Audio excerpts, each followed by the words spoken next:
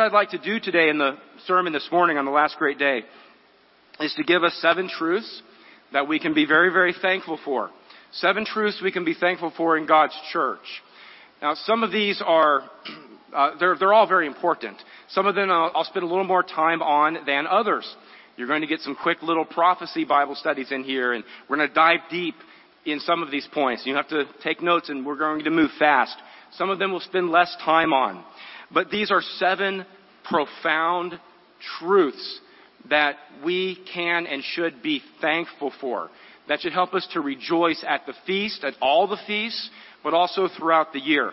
Now, there are many other truths we can be thankful for, and we can't cover them all. We can't cover them all. We're thankful for Christ's sacrifice. I'm not going to get into that today. But we're thankful for the shed blood of the Creator of the heaven and the earth, Jesus Christ, who shed His blood for our sins willingly. We're thankful for our families. We're thankful for the food we can eat. We're thankful for the fact that God allows us to see a color spectrum. I was talking to some people about that. Just the fact that God lets us see a color spectrum. The beautiful blues, the beautiful greens. How many colors of blue have you seen in the ocean waters around Kauai? How many colors of blue have we seen? And the flowers and the fragrances. God didn't have to give us all of those senses, but He did because He loves us and He wants us to rejoice and He wants us to be thankful. And of course, we know spiritually there's much more beyond that. I cannot wait to see the infrared spectrum. I cannot wait to sense things that are beyond the physical. And I know that you all understand that and look forward to that as well. The first truth, the first thing we can be very, very thankful for is peace of mind. Peace of mind. I want to just spend a little bit of time on this first point. But regardless of what troubles we face, brethren, regardless of what waits for us back home, we can and should have peace of mind. I know that some of you, I was commenting to my wife and I said, I'm really enjoying Kauai this year. We've been twice before. And I remember one of the times I was here, I wasn't always a minister. And I remember one of the times I was here, I was a vice president for a company, a publicly traded company. And the global VP, I was the North America VP for sales. And the global VP called me. Long story short, he said, come back. And this was day 3 or 4. And there was a large government sale. These are 7-figure technology deals that was not going to close. And the company would not hit its numbers. We would not hit our numbers for the quarter. And essentially, he made it clear that either he or I were going to go. Either he or I were going to go. Because he wasn't going to take the blame. And it had been delegated down to directors and sales engineers and so forth. And it just wasn't time for that deal to close. So I lost my job here in Kauai 10 or 12 years ago. I can't remember exactly what year that was. And that was a little bit stressful. You know what, though? In all sincerity, it was stressful. But God blessed us, rewarded us, took care of us. And I was able to rejoice even in that trial. We knew that, if you're chastised by the world for doing good, for doing righteousness, God will take care of you. So I know that some of you have trials back home. I'm not saying they're easy. I'm not saying you don't have to pray and fast. But you can rejoice. And as we go through the sermon, you'll see why. But you can rejoice knowing that God loves you. God will take care of you. God does take care of you. Anyone who's fired for keeping God's holy days or the Sabbath, it's a blessing. I got a better job. It won't take time. But it's a blessing. Peace of mind. We do not have to fall victim to what Satan wants us to fall victim to, which is depression and anxiety if we're God's saints. I've looked up some stress statistics real quickly. From 2017, American Psychological Association reports these as the primary reasons that people are stressed in the world.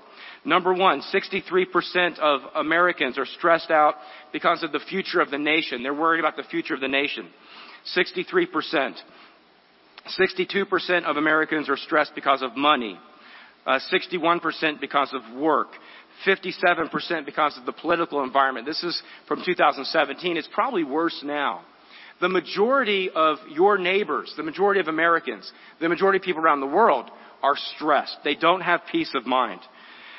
this study further revealed that 77% of those people who reported being stressed, 77% of the people I just mentioned, are experiencing real physical symptoms, real health problems, real physical consequences because of that stress. Sickness. We don't have to succumb to that, brethren. Dr. Meredith wrote in one of the many wonderful booklets that he wrote, The World Ahead, What Will It Be Like? He wrote the following, and it really ties into the last great day and the sermon today. He wrote the following: as many of our hopes and dreams in this human society begin to come crashing down, and we're seeing that a little bit beginning out there in the world, he said, we need to focus on the only real answer. And brethren, that's why you're here at the feast. That's why our brothers and sisters in the faith are keeping the feast of God, the Feast of Tabernacles before the Lord around the world, because they understand that the real answer is God's plan and God's truth. And again, the fact that God has called us out of this world to worship Him and to be different. So Dr. Meredith continues, the very real God of the Bible is the only answer, for He will intervene within the lifetimes of most of you reading this booklet. And that very well may be the case. He continues, He will bring about a magnificent new world, tomorrow's world, an entire new society based on love, joy, and peace. Peace. God wants us to have peace. Let's turn to Isaiah chapter 9. Isaiah chapter 9. Some of you will know where I'm going. But peace of mind, peace for the planet, is very important to God, to Jesus Christ. It's integral to His plan. And brethren, He wants us to have peace. He wants you and me to have peace of mind. Isaiah chapter 9 verse 6. Very famous messianic prophecy, speaking of Jesus Christ. Isaiah 9:6. For unto us a child, speaking of Christ, unto us a child is born, unto us a son is given. We read that the government of God, the kingdom of God, will be established upon His shoulder. He is going to be King of Kings, but He is also the foundation, the chief cornerstone. And His name will be called Wonderful. He's perfect and wonderful.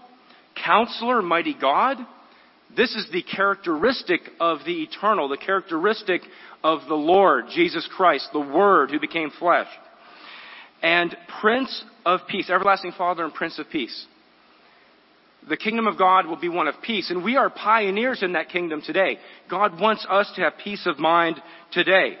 We read in verse 7, the increase of His government and peace. There will be no end. There will be no end. God, in His government, will make no room for evil, for oppression. God's government will be one of peace, and it will extend forever.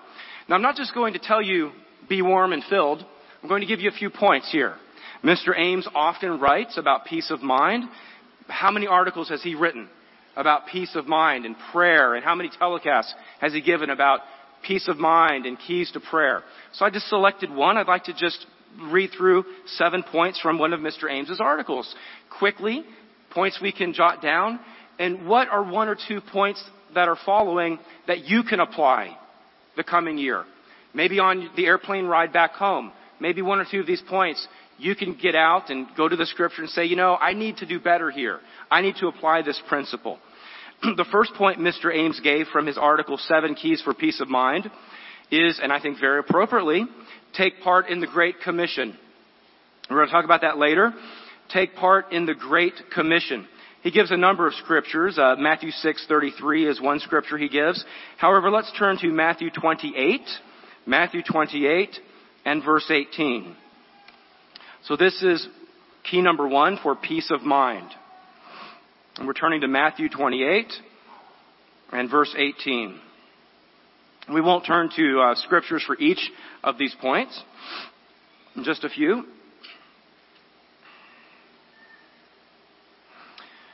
So this is after Jesus' crucifixion, and He's been resurrected.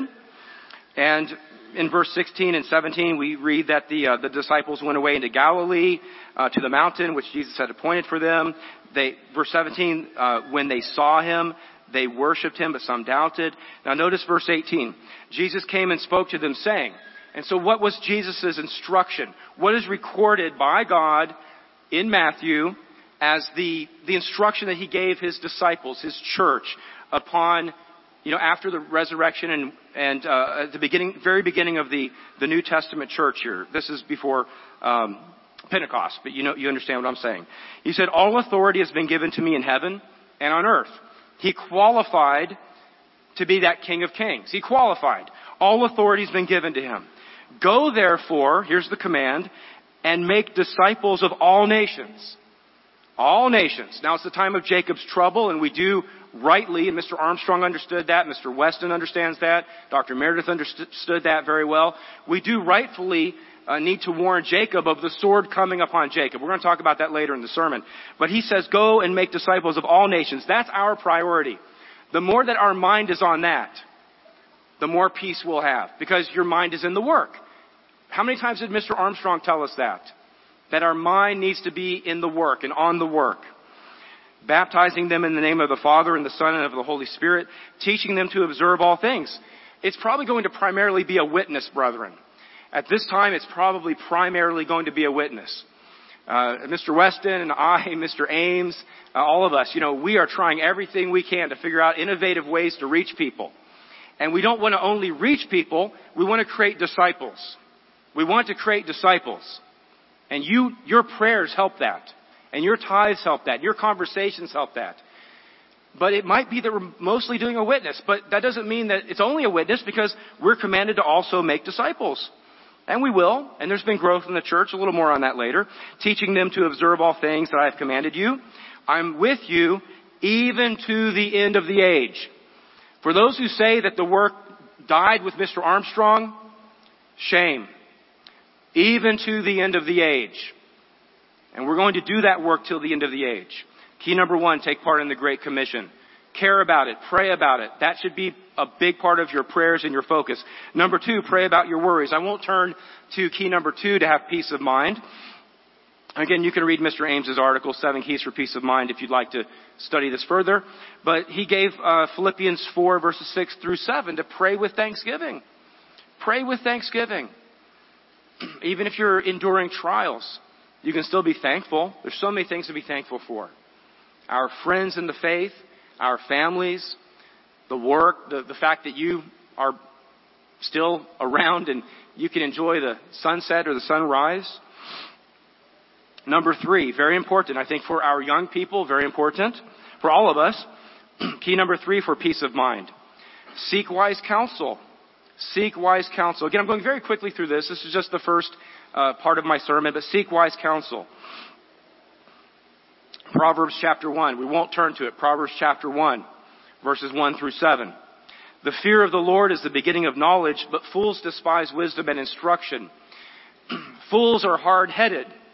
Sometimes I could be hard-headed, right? Seek counsel. You've heard the term, an ounce of prevention is worth a pound of cure, right? Very true. Very true. Peace of mind. Seek wise counsel. You think something sounds like a good idea, but you're getting counsel from those that are older than you, or maybe have had experience that you haven't had, and you decide, I'm not going to do that way, or I'm not going to do that at all. You may have saved yourself a lot of grief. Seek wise counsel. Number 3, we won't turn to this scripture, but, number 4, key number 4 for peace of mind, don't neglect physical exercise. 1 Timothy 4:8 tells us that, some exercise is good. Don't forget physical exercise. I've noticed that if I've stopped exercising, you just start feeling lethargic and you just don't feel as good. And it's easy for us to get into that trap, right? We work too many hours, or some people, whatever your crutch is. Make sure you exercise. I mentioned Mr. McGowan at the beginning of the sermon. I wasn't planning on mentioning this, but I remember him walking, 3 miles? 3 miles, almost every day. And I loved him, and he was so positive, and he would walk 3 miles every day, up until old age. Positive man. Seek physical ways to exercise. Number 5, maintain a positive mind. You can jot down Proverbs 15, verse 13. Sometimes it's a choice, brethren. Proverbs 15:13. Maintain a positive mind. Sometimes it's a choice. Sometimes you have to rebuke the negative thoughts. Sometimes you just have to say, I choose to rise above the little offense or the little, things aren't going perfect. I choose to rise above it. And I'm not saying every time you have a bad attitude, it's Satan, literally attacking you, or his demons literally sending those thoughts in your mind. It can be. It can be if you let yourself get too negative. It can be. But I'm not talking about that. I'm just saying, things aren't going well. You didn't quite get enough sleep. And, you just say, I'm not going to have a negative approach about this. I'm going to be positive. Okay. Key number 6. Let's turn to this scripture. Count your blessings. Let's turn to 1 Thessalonians 5. 1 Thessalonians 5. This is key number 6 regarding having peace of mind. And we're turning to 1 Thessalonians 5, verse 16.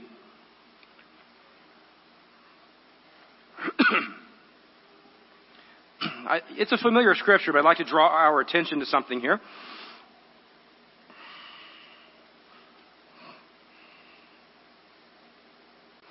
So 1 Thessalonians 5, verse 16. Rejoice always. Verse 17. Pray without ceasing. Verse 18. In everything give thanks. I want to pause there. This requires conscious effort. This requires active thinking. Rejoice always. But you're not just going through life just sort of daffy, right? It's conscious thinking. It's active thinking. Pray without ceasing. In everything, give thanks. In everything you see and do, in every way that God blesses you each day, give thanks. You make it to the grocery store in one piece without getting run over by one of these crazy people on the road, give thanks, right? You make it to church on time and you see your friends here and everybody's smiling, give thanks. There's so much we can give thanks for. Actively think about your blessings and how you can thank God. Actively think about it. I'm not going to digress. I've got so much to cover this morning, but you could many of us have read those stories about people who endured prison camps in the wars. And even sometimes those prisoners would find ways to give thanks for, just the little things and then help them get through those trials. In everything give thanks. Active thinking. For this is the will of God in Christ Jesus for you. This is His will. This is His will. This is an instruction to give thanks, to be thankful. Number 7, key number 7, claim God's promises. Let's turn to Philippians chapter 4. Philippians 4:19. Another familiar verse. Claim God's promises. And my God shall supply all your need according to His riches and glory by Christ Jesus. God will supply all your need. David said he's been young, he's been old, but he hasn't seen the righteous starve. Christ tells us to pray for our daily bread. God will supply your needs. He may not make you a millionaire, but He will supply your needs. And give Him thanks for that and claim those promises. Claim those promises. If you're keeping God's law, if you pray every day, if you don't compromise on the Sabbath and holy days, then you can claim this promise that God will provide for your needs. None of us are perfect, but there's many scriptures where God promises to take care of us, and He will. Okay, that's key number 1. We should be thankful that God wants us to have peace of mind. Peace of mind. Number 2, we should be thankful for God's covenant promises to Abraham, Isaac, and Jacob. So profound. So profound. Mr. Armstrong often reminded us that you cannot understand Bible prophecy and what's happening in the world without understanding the identity of Jacob. And there are those who used to be among us years ago who are turning away from that. It's not politically correct to talk about God. It's not politically correct to acknowledge that God delivered England out of war and America out of war and that God blessed Ephraim and Manasseh. We're going to talk about that a little bit. It's not that Ephraim and Manasseh or Abraham were inherently better. You all understand that. But Abraham was faithful, and God made a covenant promise with Abraham. We'll go through that, and we should be thankful for that. We should be thankful. Let's turn to Genesis chapter 12. This is a fundamental truth, brethren. Do not allow yourself to become the victim of political correctness or of the lack of education in high school, where people no longer understand their history and why America became great and why the British Empire became great. And this becomes this uncomfortable thing to acknowledge God. We're going to talk about Dunkirk later. Dunkirk made me so upset, that movie. Number one, the editing was bad. I just didn't like the editing, but that's a technical thing. I thought the music track was good, the background music. They did not acknowledge God. It's not politically correct to acknowledge God, and that's just a shame. You cannot understand what's happening on the world scene if you do not understand this key truth. Genesis chapter 12. We have very little time. Verses 1 and 2 and 3. Genesis 12. Here we have one of the first times that God is making a promise to Abram. And the Eternal, verse 1, says to Abram, this is before his name was changed, you know the account. Get out of your country, from your family's house, from your father's house, to a land I will show you. And I will make you a great nation, and I will bless you. From the beginning, God decreed that he would make Abraham's descendants a great people. We're going to study this quickly today. I will make you a great nation. I will bless you. I'll make your name great, and you shall be a blessing. And I will bless those who bless you, and I will curse him who curses you. And these are largely end-time promises right here. That nations who cooperated with modern Jacob would be blessed, and nations that did not cooperate with modern Jacob would not be blessed, would be cursed. And in you, all of the families of the earth shall be blessed. A little bit of a dual meaning here, because secondarily, most importantly, but secondarily in this passage, it does refer to the Messiah, the seed. But primarily, this is about the covenant blessings physically upon Abraham's descendants. And that the nations that come from Abraham would become a blessing to the world. We don't have time to go through all of this, but let's turn a few chapters over to Genesis chapter 28. Genesis chapter 28. Now, the Church of God, back in the 1600s, 1700s, 1800s, had lost sight of this. You read the writings, you read the sermon notes, and they had lost sight of this. They did not have this understanding. God revealed this very strongly to Mr. Armstrong. And it opens up Bible prophecy for us. Doesn't mean that we in the United States are somehow better. As a matter of fact, in the United States, in general, as we know, they're kind of worse, right? Which countries are pushing LGBT? It's Jacob. You try pulling that off in Russia, right? Putin will ride up, he's always depicted with his shirt off on a, motorcycle or something manly, but he'll correct that, right? Which nations are practicing more abominations? It's Jacob's descendants.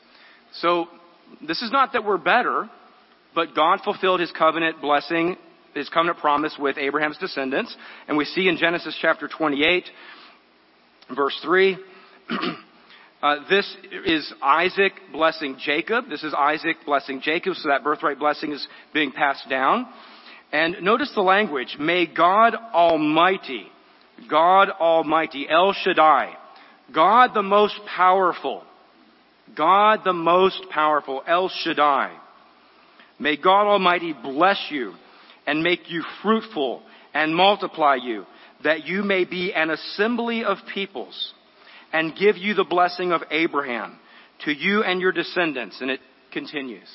So we see that covenant promise going from Abraham to Isaac.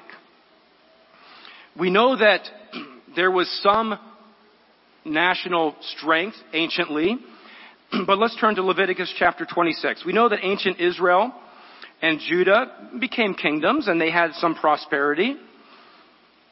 But brethren, were those promises fulfilled back in ancient times? Did anciently the little tiny kingdom of Israel, for as much as we respect David and Solomon or Hezekiah, Were they world-ruling powers anciently? Look up your history. Were they world-ruling powers? Who were the world-ruling powers? The Babylonians, the Persians, the Greeks. Little tiny Israel is very important to us. When did they possess the gates of their enemies anciently? When did their territory expand around the globe anciently? It did not. Why was that? Leviticus chapter 26. So many truths that we can be thankful for. We're thankful for God's church teaching us these things.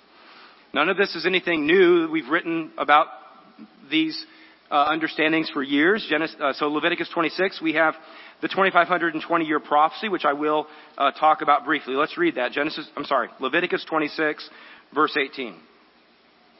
So the first part of Leviticus 26, we have God instructing Israel to not serve idols and to walk in His statutes. You see verse 3, to keep His commandments. And if Israel would do that, they'd be blessed.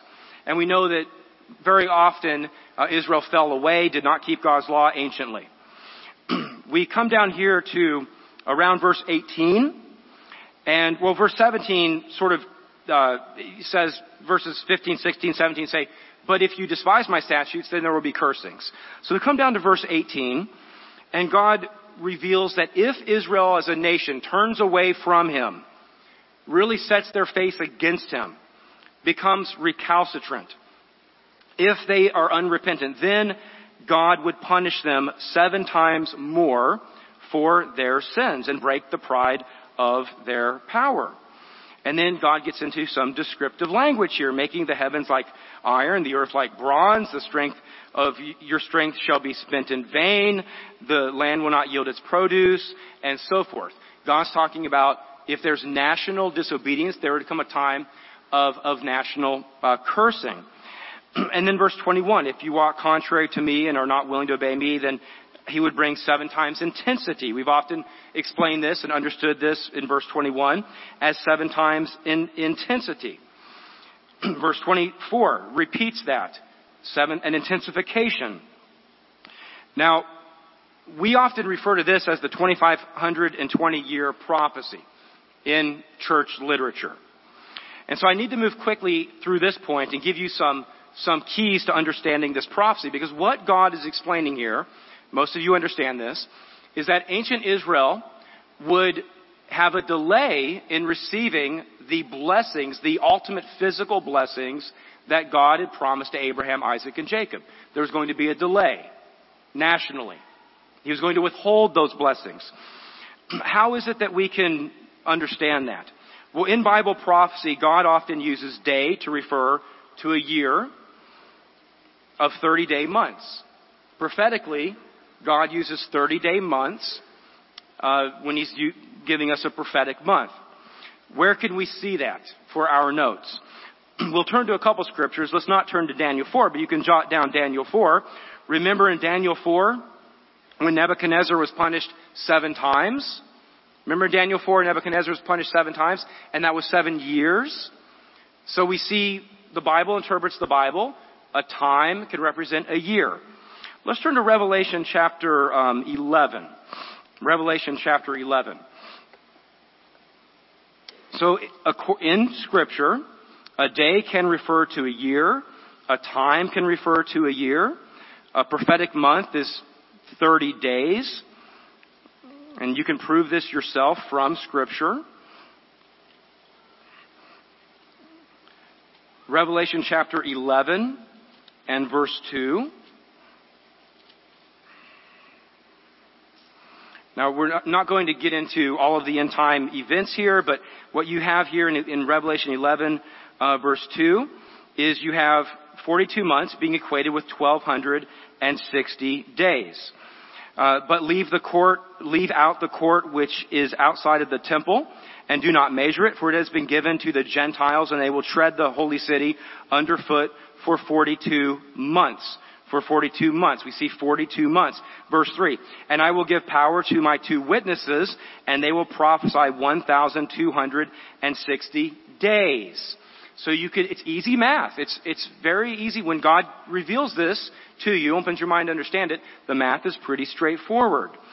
We see that God's prophetic months are 30-day months.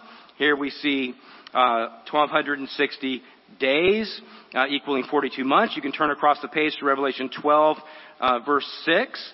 Revelation 12, verse 6. Here you have the woman fleeing into the wilderness where she has a place prepared for her, that they should feed her 1,260 days. Here this refers to years. This verse is years during the Dark Ages. You can drop down a few verses to verse 14. Verse 14, we have that famous passage regarding the end time, which refers to the time during the Great Tribulation when hopefully we are in a place of protection. Revelation 12, verse 14. Let's begin in verse 13.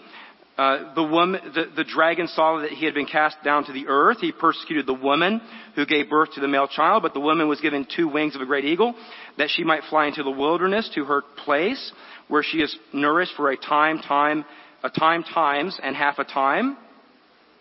So that is 3.5 years. In prophetic language, years, times, days are often interchangeable. I won't turn to it, but you could jot down one more. There's many other ways you can prove this. Ezekiel chapter 4. Remember in Ezekiel, when God told Ezekiel to lay on his side a day for a year for the punishment of Israel and Judah? In Ezekiel chapter 4, verses 4, 5, and 6. So, what does this have to do with God's covenant promise to Abraham, Isaac, and Jacob? What does this have to do with that? God promised that Abraham's descendants would be a blessing to the nations, that they would have great abundance. When did Israel go into captivity? If you're taking notes, when did they go into captivity? 721 BC. That's provable secularly. They went into captivity 721 BC. When did Judah go into captivity? Judah went into captivity over 100 years later, and they went into captivity in waves under Nebuchadnezzar. Right? That's a key for understanding Bible prophecy, by the way. Whenever in the Old Testament God talks about Israel and Judah stumbling together, they did not stumble together historically. Understood? They'll stumble together in the future. They did not stumble together historically. So Israel went into captivity in 721. So how can we understand Leviticus 26, verses 18, 19, 20, and so forth, where God says He'll punish Israel 7 times more for their sins? We understand this as God withholding the physical blessings from Abraham's descendants for 2,520 years. How do you do the math? Very simple. Israel went into captivity 721. Write that down. 7 times. 7 times. How do you do, what does 7 times mean? That is 7 prophetic years. Remember how we said time can mean a year. If a year prophetically is 30-day months, then a prophetic year is 360 days. A prophetic year is 360 days. 7 times. 7 times 360. What do you get? 7 times 360. You get 2,520. Israel went into captivity in 721 BC. Move forward 2,520 years. You arrive at 1800. Account for year 0. 1800, 1801, 1802 is when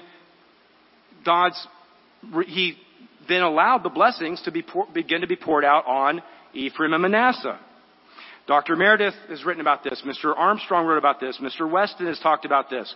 I'd like to read from the article, from Dr. Meredith's article, A Vital Key to End Time Prophecy. It is a vital key, brethren. Here's what Dr. Meredith wrote. Beginning from 721 BC, when Israel first went into captivity, this 7 times extension of its punishment would run for 2,520 years until 1800 AD.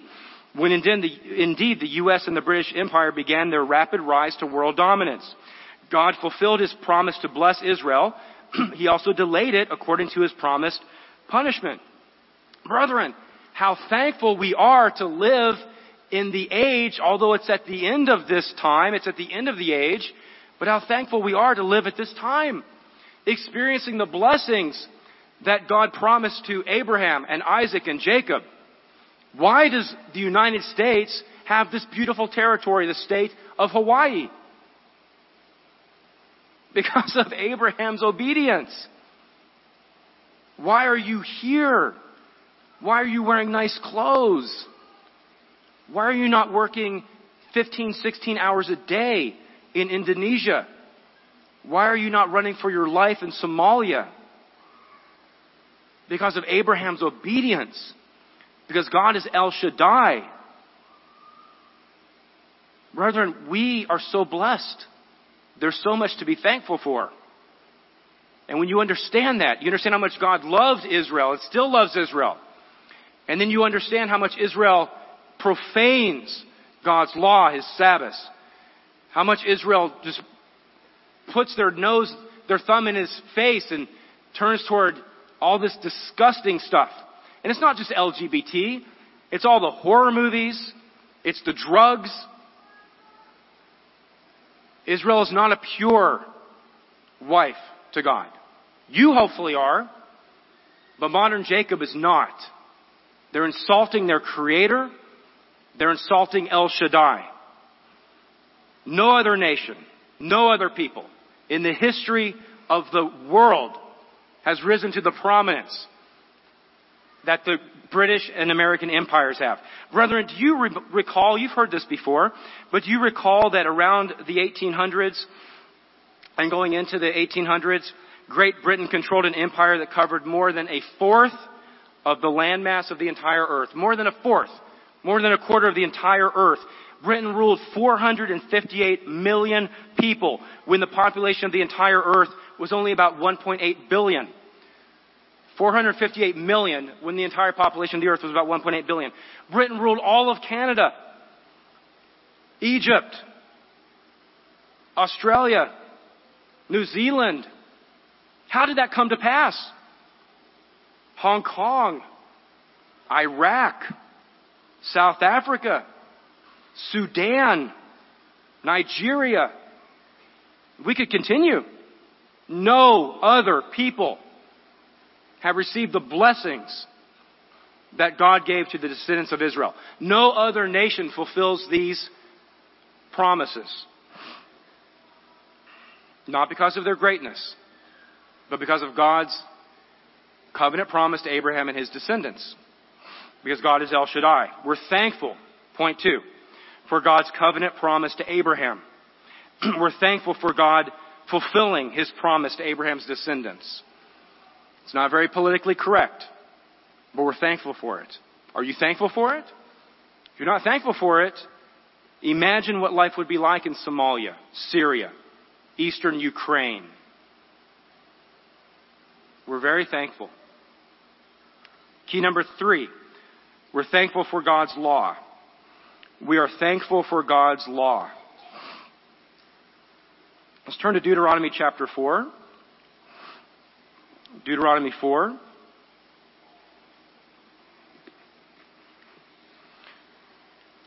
And verse 1. Deuteronomy 4, verse 1. We are thankful for the 10 Commandments, brethren. They're a hedge that protects us. We're thankful for the holy days. We're thankful for the statutes and ordinances which show God's love and God's care and God's mind. Deuteronomy chapter 4. God blessed Israel with His law. God's law is a blessing. God blessed Israel by giving them His law. Deuteronomy 4 verse 1. Now, O Israel, listen to the statutes and the judgments which I teach you to observe. God taught them His mind. God is teaching us His mind. That you may live. Not that you may suffer. Not that it may be hard on you, but that you may live and go in and possess the land which the eternal God of your fathers is giving you. You shall not add to the word which I command you. You know, as a quick side note, sometimes we'll talk to people that get into Messianic Judaism or Orthodox Judaism, right? And you've got all these additional writings. All these additional writings. And I have very many friends that I used to, especially more before I was hired into the ministry. I worked with some wonderful Jews. And they will put the Talmud sometimes above the Torah.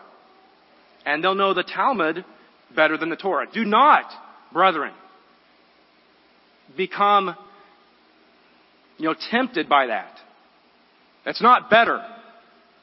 It's not better. God says, you shall not add to the word which I command you, nor take from it. God did not need 614 more explanations regarding how to observe the Sabbath. You should not add to it, that you may keep the commandments of the eternal your God, which I command you. Your eyes have seen what the Lord did, what the Eternal did at Baal Peor. For the eternal your God has destroyed from among you all the men. Remember that account in Numbers 25? When Israel committed idolatry and harlotry, and I'm not looking at it now, but I think there were 24,000 that were killed by a plague. And if I recall correctly, the Levites had to hang people as well. I'm not looking at the passage right now. So God says, don't forget about that. Don't go after paganism. Love my law. My law so that you can live. Verse 5. Surely I have taught you statutes and judgments, just as the eternal my God commanded me, that you should act according to them in the land which you go to possess. Therefore be careful to observe them. Brethren, we are careful to observe God's law. We're careful. You are going to keep this high day, this Sabbath, holy today. This high day, this Sabbath ends at sunset tonight. Doesn't end after the morning service. Doesn't end after the afternoon service. It ends at sunset tonight. We will be careful to observe God's law. For this is your wisdom, your understanding in the sight of the peoples. You become that peculiar people that we've heard about earlier during the feast. And they will hear all these statutes and say, surely this great nation is a wise and understanding people. God wanted Israel to be a model nation. Israel failed, but you are a model nation. You are a model people. We are a model people because we're careful to observe God's laws. We love God's laws. We know they're a blessing to us. Verse 7, people would say, what great nation is there that God has that has God so near to it, etc. Verse 8, what great nation is there that has such statutes and righteous judgments? Keep them diligently. Brethren, love God's law. Be thankful for God's law. Meditate on God's law. God's law protects you. I'd like to turn to Job. Job chapter 1. God's law protects you. Job chapter 1, very quick comment here. And these are the words of Satan right here, right? That they're recorded for our understanding, this comment here. And Satan was frustrated. He wanted to bother Job and Job's household. He was frustrated. He wanted to get at Job's family. He wants to get at you and your family. You know that. We know that. Satan's a roaring lion. He's a terrifying enemy. And Satan exposes something here. It's true what he exposes. He says, I can't get to Job. You've made a hedge around him. What was that hedge? Well, God's protection, but Job was righteous. Job was righteous. He had a little bit of pride, but he was righteous, and he kept God's law. He did not go after the Baals or the Ashtaroths. He did not pass his children through the fire. He did not go get tattoos to pagan deities. Job kept God's laws. And so God put a hedge around him. God puts a hedge around you. I know you're thankful. I'm thankful for that. Be very thankful for that, brethren. We're going to stand out even more as the years go by. Now, I'm not saying that God will protect you from every flat tire and every tree that falls through your garage or whatever, right? But you're a peculiar, special people. And God loves you, but God loves it when you love His law. Be thankful for God's law. It's a hedge. It's a hedge. Let's turn to John chapter 14. John 14.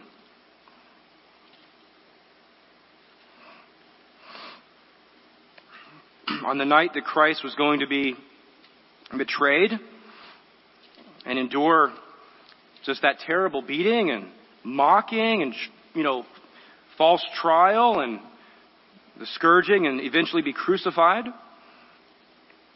What instruction did he give to his disciples? And I gave them a lot of different instruction during this time, but I want to focus real quickly on John 14, verse 15. John 14, verse 15. If you love me, this is your Savior. If you love me, keep my commandments. Keep my commandments. Who gave the law anciently? Christ. We're going to look at that later. Who gave the law? Christ. Jesus. Jesus gave the law.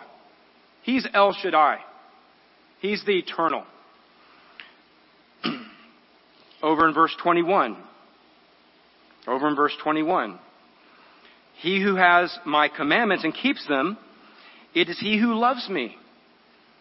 And he who loves me will be loved by my Father. And I will love him and manifest myself or reveal myself or make myself known to him. You want to have better doctrinal understanding? You want to have better prophetic understanding? Humble yourself before God's law. Humble yourself before God's law. Christ will reveal himself to you more. His way of life, better understanding of prophecy. I'm not saying you're going to have new truth. The more you humble yourself before God's law, the more you do your Bible study, the more you work on yourself, the more you work on obedience for yourself, the more you will understand the mind of God, and the more Christ will bless you with understanding of Scripture in general. So many scriptures we could turn to. I'm not going to turn to some of these other ones, but Isaiah 66 verse 2. On this one, does God look favorably? Isaiah 66 2. He looks favorably on one who is humble and of a contrite spirit, who trembles at his word. Makes me think of Moses. Makes me think of I won't start naming names of ministers, but we all know many people, not just ministers, but many of you, who I know you do your prayer and your Bible study, you put it first every day. And you do your Bible study. You do your Bible study on the airplane. If your Bible's open, people look at you and say, that's peculiar. You do your Bible study. God loves that. That's what Jesus Christ says. Okay, so point number 3. We're thankful for God's law. We can be thankful for that. Give God thanks for it. Tell him we're thankful for it. Let's move on. Point number 4. We're thankful for God's intervention in world affairs. And I've touched on this earlier, but I want to turn to a couple quick scriptures, and then I'll tell you a few stories. Let you take a break from turning in scripture. But let's turn to Daniel 2 first. Daniel chapter 2. We are thankful for God's intervention in world affairs. Daniel chapter 2 and verse 21. Just a principle that I'd like to bring up here. Daniel 2:21. It is God who raises up kings. It is God who brings nations, up and brings them down. Daniel 2 verse 21. So Daniel answered Nebuchadnezzar, and he says in verse 20, blessed be the name of God forever and ever. Verse 21, for he changes the times and the seasons, and he removes kings and raises up kings. God is in charge. God is omnipotent, omniscient, and God is all-powerful. He is El Shaddai. God gives wisdom to the wise, that's hopefully us, and knowledge to those who have understanding. Go through Proverbs. Understanding is a fear of the Lord. God raises up kings. God raises up empires. There are huge historic events, brethren, that we're aware of. Like the Exodus, right? Where God caused His will to come to pass and brought Israel out of captivity. They were not a mighty nation. They were enslaved. And He brought them out of captivity. Why? He was fulfilling His desire. He was fulfilling His desire to make Israel a nation, because He had promised that to Abraham. And that promise went down through Isaac and Jacob. Let's turn to Genesis chapter 48 before I tell you some stories. Genesis 48. God is all-powerful, brethren. We can be very thankful for that. We should be encouraged by that. We don't need to fear society. We don't need to fear the government. We don't need to fear anything of this earth. God is all-powerful. God raises up nations. Genesis chapter 48. We have a continuation here of the account of the birthright blessings being passed down from Abraham to Isaac to Jacob, then to Joseph, then to Ephraim and Manasseh. Genesis 48 and verse 13. Genesis 48 verse 13. Just breaking into the account. So Joseph brought his sons before Israel, and Joseph took them both, Ephraim with his right hand toward Israel's left hand, and Manasseh with his left hand toward Israel's right hand, and brought them near to him. So Ephraim was the younger, and Joseph wanted Manasseh the older to, Ephraim was the younger, right, I was right, and he wanted Manasseh, who was the older, to receive the greater blessing. That's how Joseph brought the boys before Israel. And you know the account, what actually happened.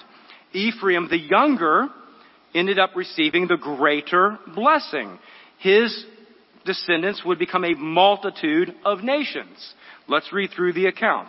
Genesis 48 verse 13. Joseph took them both, brought the boys before their father.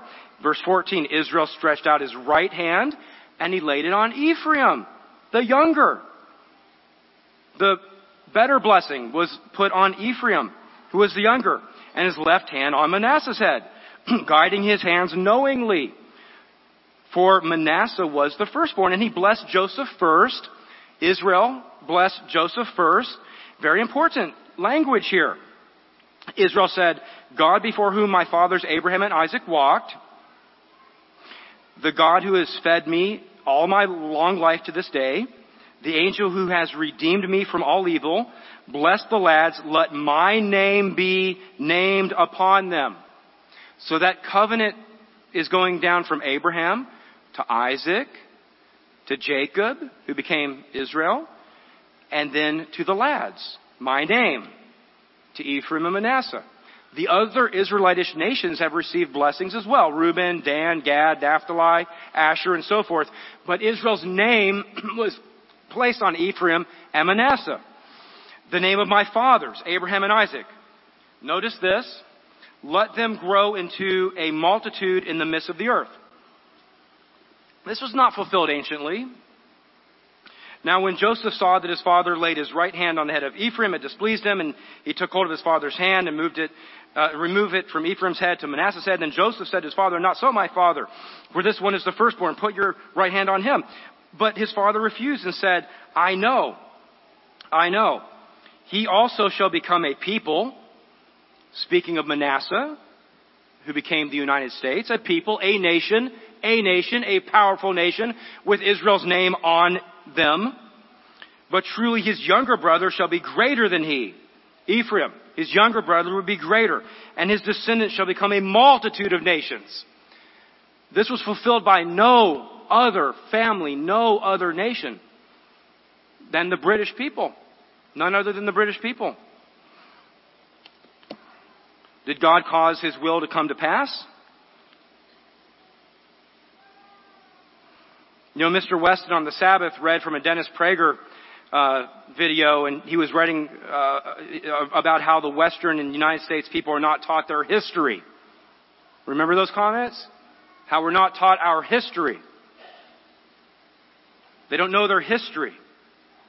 He commented, Mr. Weston, that Ephraim and Manasseh do not know who they are.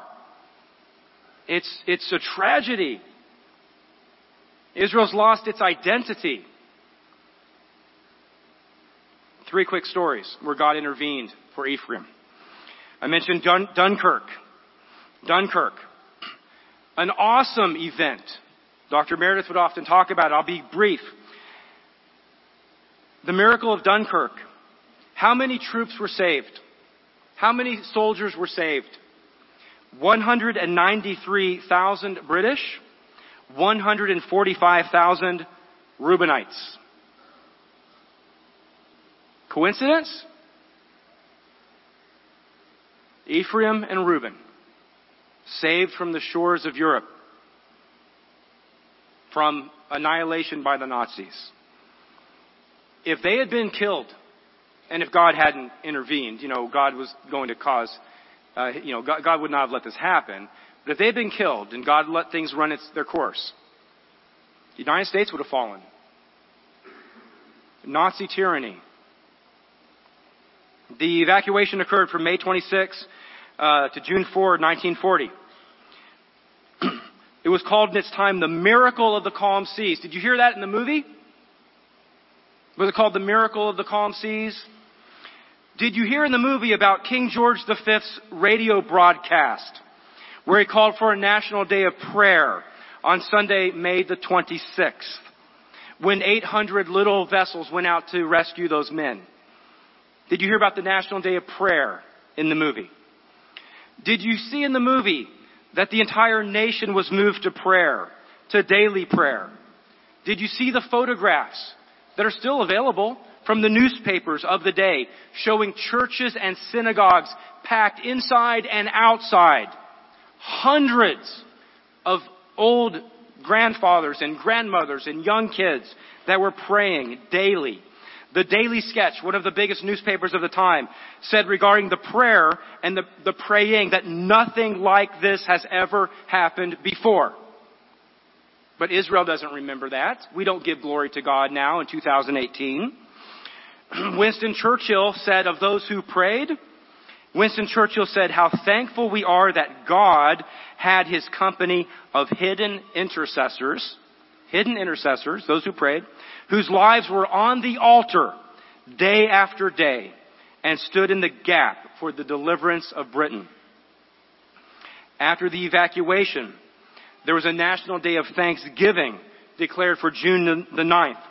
And according to the Daily Telegraph, again, major paper, it said following: the prayers of the nation were answered. The God of hosts, not some abstract God, the God of hosts himself, capital H in the newspaper, not little h, the God of hosts, supported the valiant men of the British Expeditionary Force. Winston Churchill called it a miracle of deliverance. But in 2018, this is not politically correct. Did you see that in the movie? Israel's turned their back on God. Let's go back further to another pivotal point where God intervened in world affairs. The Spanish Armada. I'll make this brief. 1588.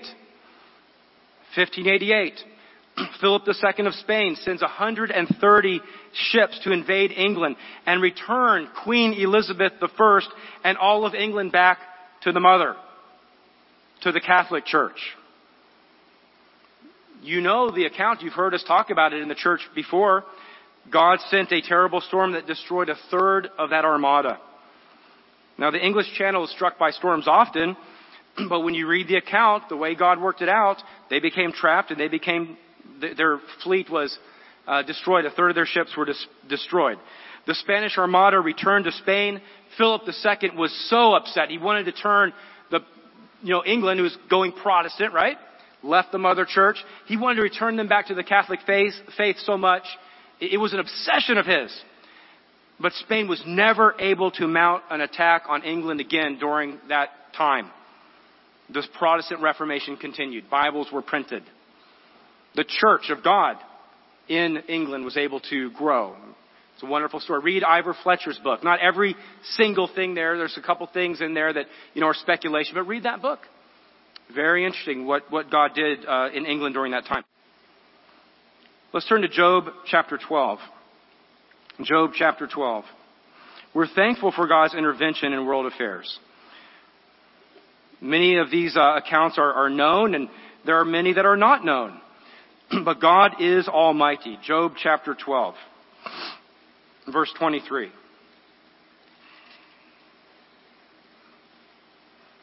He makes nations great and destroys them. He enlarges nations and guides them. That is who we worship.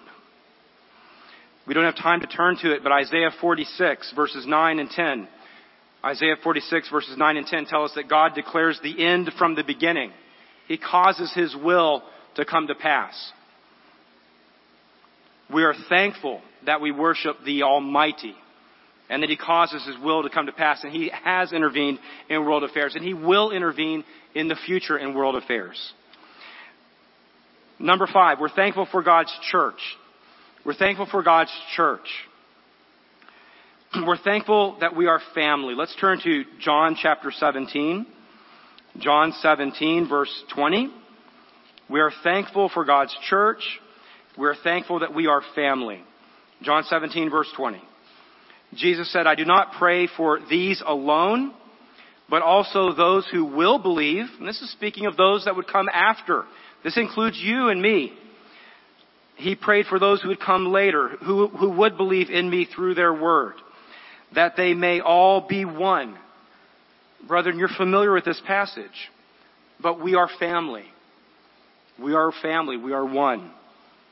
And we should be so very thankful for that we are family. We love each other. It doesn't matter if we're blood family, we are family. We're thankful for the ministry. This is still under point 5, the church. We're thankful for the ministry. Let's turn to Ephesians chapter 4. Ephesians chapter 4.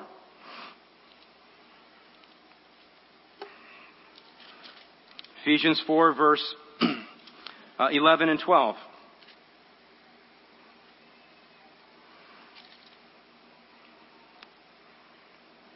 Ephesians 4 verse 11 and 12. So he gave himself some to be apostles, some prophets, some evangelists, some pastors and teachers. There are different roles. There are different ordained, appointed roles in the church. These are not just functions. That's something that some other groups will start to talk about. These are just functions. No, they're not just functions. They are functions, but they are appointed roles. What is the purpose? What is the purpose? What is that lie? What is the lie that Satan pushes out there? What is the lie Satan pushes? The lie Satan pushes is that the purpose is to oppress and make your life hard. Well, I really thank Mr. Fall and Mr. Jocks and Mr. Jones for making my life really hard at the feast this year. It was rough. Boy, this was a hard feast. I mean, all the good food and all the good sermons and sermonettes and the music and the fellowship. Oh, the ministry are here to serve. And we're here to lead and correct and teach, but we're here to serve for the equipping of the saints and the work of the ministry, for the edifying of the body. Brethren, our goal, our hope is that we all make it into the kingdom together as family. We thank you for your faithfulness. We thank you for your prayers. The zealous prayers. I was talking to somebody before church. He said, Mr. Selka, I knew you had the sermon and I fasted for you. I fasted last night when I went to sleep and I fasted all night until I woke up this morning. I said, thank you. That is zeal. We're thankful for the work. We won't turn to it, but Matthew 24:14. The work that the church does. That the gospel will be preached to all the world. We're thankful for the work. So we're under the category of the church. We're family, ministry, and the work. Brethren, be thankful for even the little things.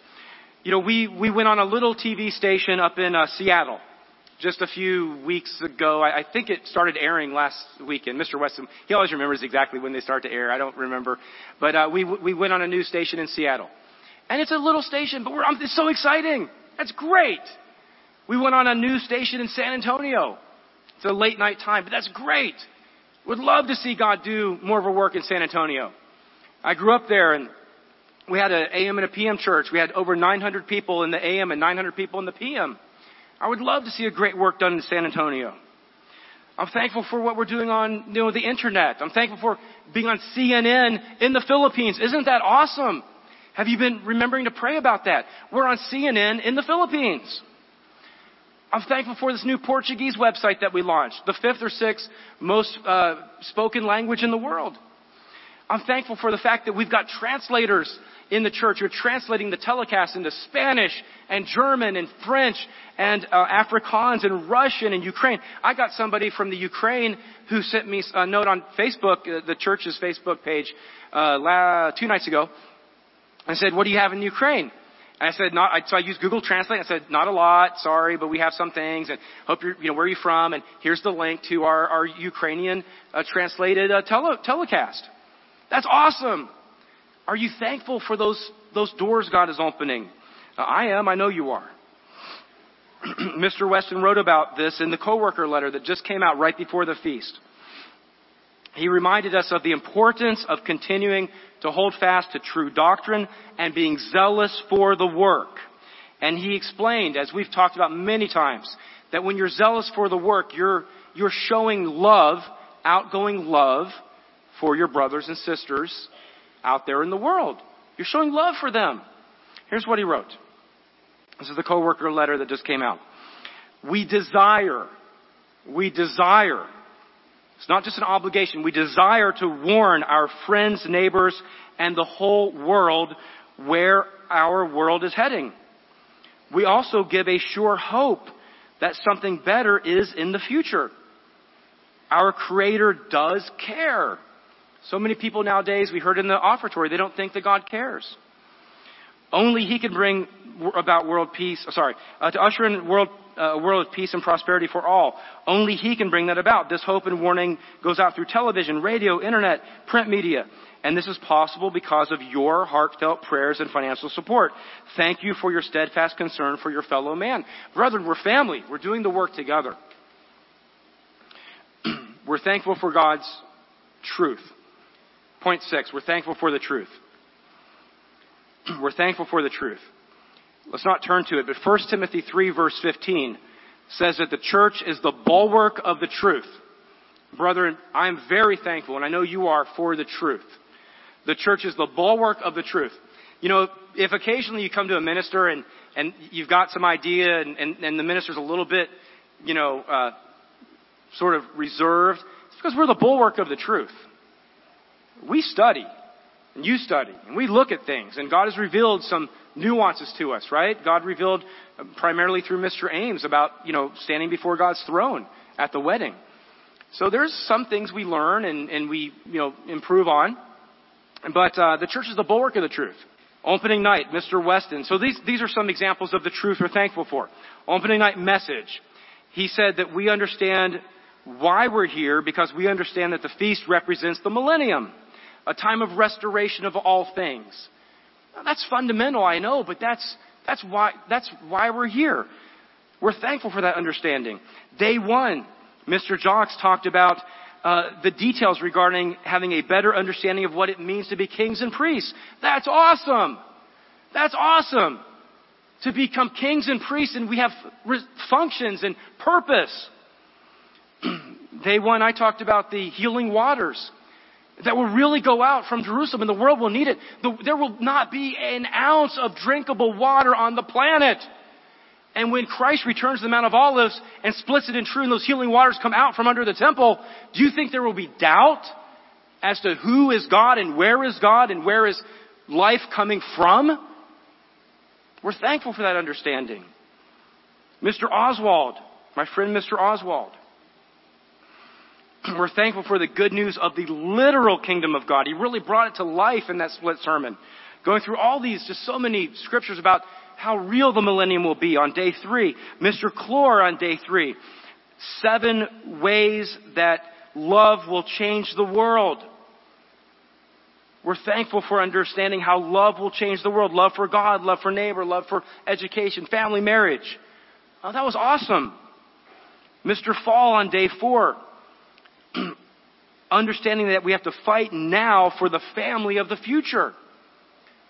What a blessing to understand those principles that he went through that help us and equip us to fight now. Equipping the saints is what he was doing. Equipping us now to fight now for a better family now and for the future. We had the behind the work film. Those youth, what they said, I hope that they mean it. Yes, I know not all of those youth are still in the church. But we know that. We know that. Don't raise your hand, but how many of you left the church and came back? There's some here that I baptized. I won't look at you. That left the church and came back. Isn't that great? Isn't that great? And now they're wonderful, wonderful members that you know.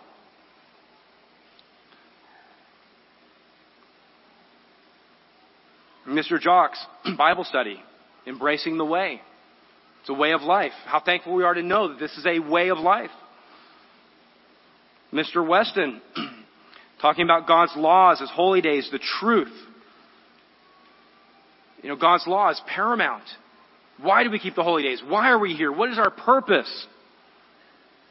Mr. Dever, we're thankful for understanding how precious is marriage and how humility is so critical in a marriage relationship. And the world is suffering from adultery and divorce.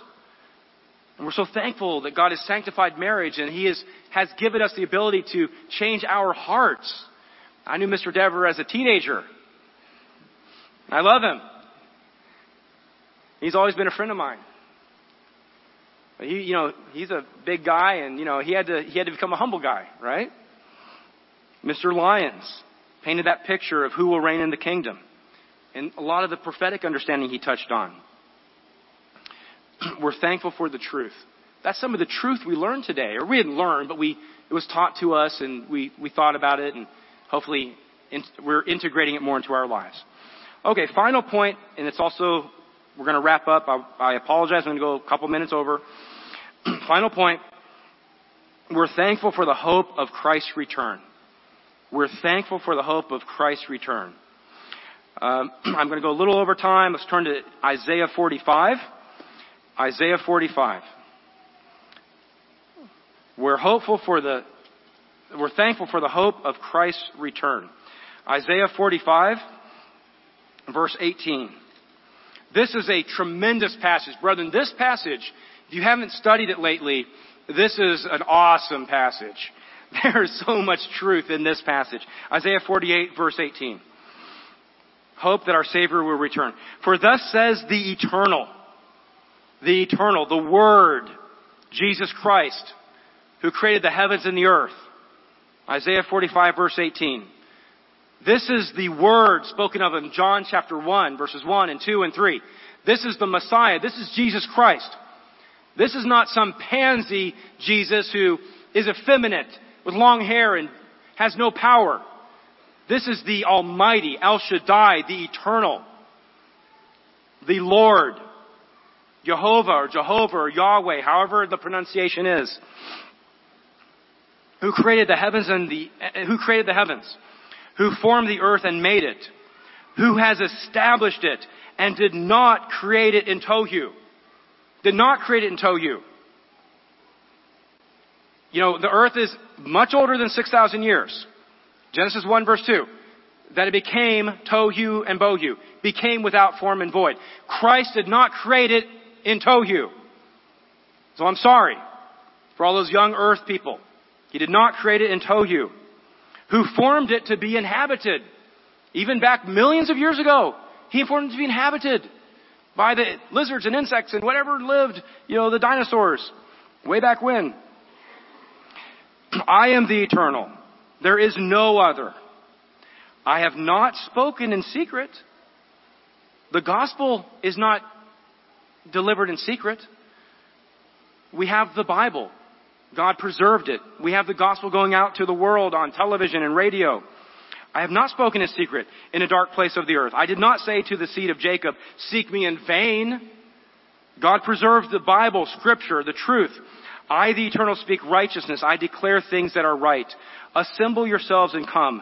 Draw near together, you who have escaped from the nations. Now this prophecy comes after this is regarding after the tribulation. Assemble yourselves together. They have no, now he's talking about those who practice paganism here in verse 20. Verse 21, tell and bring forth your cause. Yes, let them take counsel together. Who has declared this from ancient time? Who put the gospel in motion from ancient time? Who has told it from ancient time? The answer, verse 21, have not I the eternal? There is no other God besides me. This is who we worship, brethren. As it says in Isaiah 46, 9 and 10, I am God, there is no other. I declare the end from the beginning. God put this plan in place. the holy days, His law, that the gospel will go out as a witness to the world. The meaning of the Feast of Tabernacles, which we just celebrated. The meaning of the last great day, which is its own feast. I am the eternal. There is no other God besides me, a just God and Savior. There is none besides me. Okay, final scripture, John chapter 5. John chapter 5. So we're thankful for the hope of Christ's return and the resurrection of the saints. We have a lot to be thankful for, brethren. John chapter 5, and we'll conclude. We don't marvel, brethren. We're not confused. We don't marvel. We are not confused. John chapter 5, verse 28. We understand this great plan that God has put into motion. John 5, verse 28. And so here, Christ is talking to us, and He says, do not marvel. Do not be confused. Do not be perplexed. For the hour is coming, and we look forward to this. This is yet future. The hour is coming. This is the hope we have in Christ's return. The hour is coming in which all who are in the graves will hear His voice. And we look forward to our friends and family who've died in the faith. We look forward to seeing Dr. Meredith again. We look forward to seeing those who have died in the faith. Those who are righteous will be raised with us. Hopefully we'll be raised right after them to glory. All in the grave will hear His voice and come forth. Those who have done good, hopefully that's us, to the resurrection of life. And those who have done evil, to the resurrection of condemnation.